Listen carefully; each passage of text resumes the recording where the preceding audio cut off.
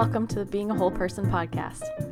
I'm Rebecca Haas, a pianist, composer, and creative wellness coach, and my job is to help you self-compassionately grow your creative practice from a supportive foundation of wellness. This podcast features honest conversations, resources, inspiration, and tangible tips to help you cultivate more balance and ease in your work and life, follow through on your goals without constant hustle, and also feel like a whole person in the process. I'm so glad you're here. Hello everyone, it's time for another Being a Whole Person mini episode.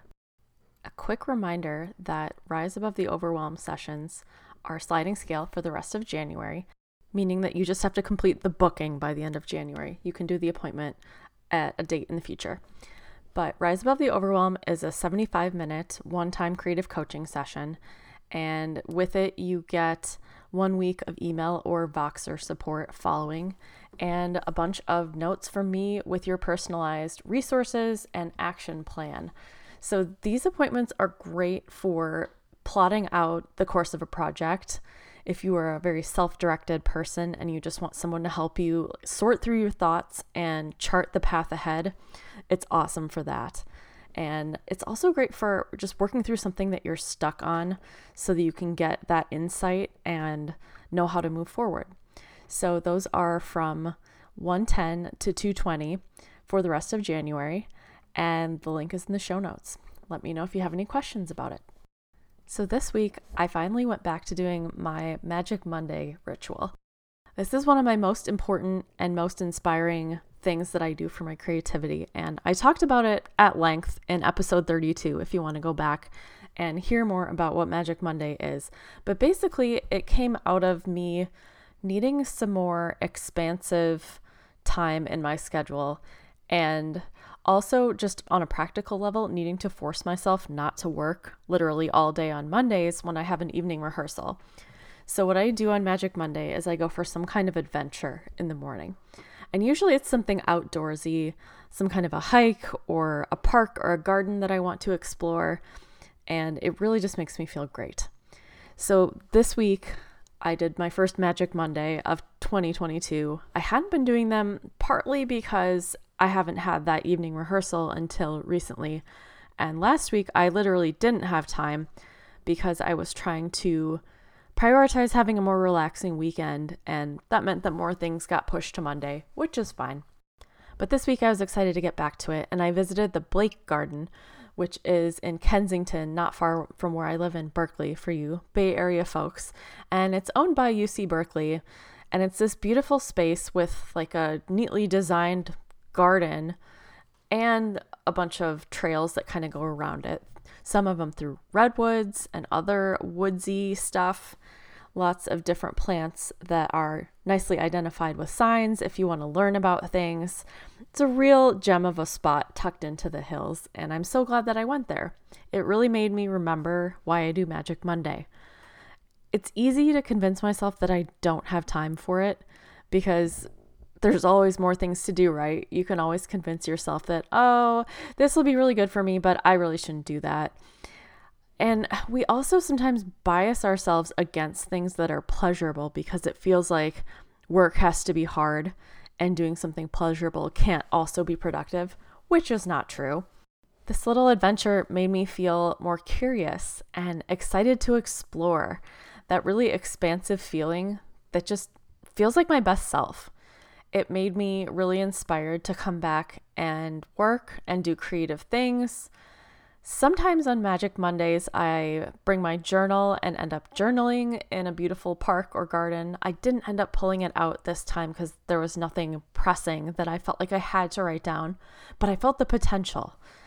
It was kind of a strenuous walk after I went to this garden because there was another park nearby that I decided I needed to walk a little more. So I walked to the park and I was cursing my decision like a quarter of the way there because I found out that these neighborhood roads I had to walk down were so steep.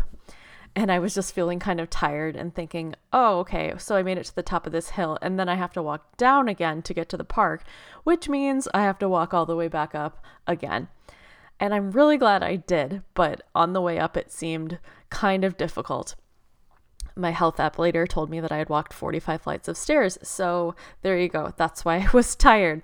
But I was really glad that I went, even though this park was kind of underwhelming. I saw this great gnome garden, maybe not garden, like a display of little gnome figurines and minions and all these things in front of somebody's house that was clearly put together with care and lots of creativity. I found that inspiring, even though that walk was not the most interesting thing. And then on the way back, I stopped at a store with a really great selection of chocolate, including some really dark chocolate bars, which is what I like. And it just felt like things were possible, which is a feeling that's been kind of hard to come by for me so far in January and, at various times throughout this pandemic. We don't know how exciting these mini adventures will be before we take them, but the possibility is what makes it exciting, right? It's sort of like a more analog and probably healthier version of each time we open an app, hoping for that dopamine burst of a new thing. And even if it's not as exciting as we think it will, we keep coming back for more. So it's great if you can channel that impulse to something a little bigger and a little maybe less screen-filled.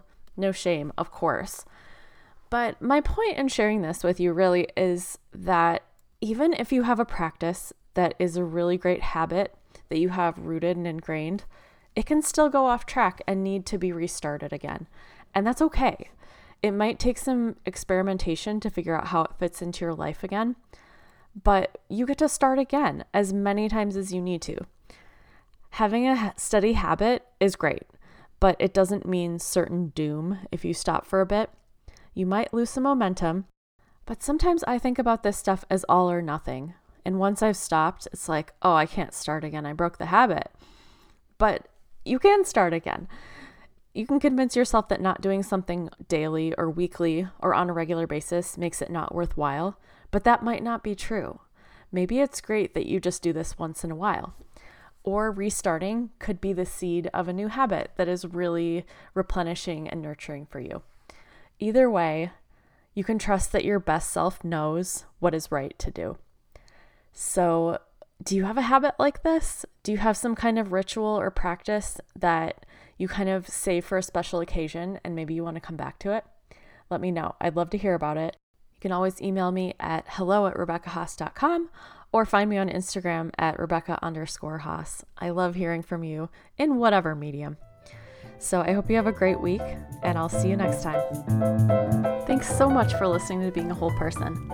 The music you're hearing right now was written and performed by me, supported by Tim O'Keefe on percussion. If you enjoyed this episode, I'd love it if you shared with a friend, subscribed, or left a rating and review, which will help more people find the show. You can find show notes at coachingforcreativewellness.com/podcast. See you next time, and be kind to yourself.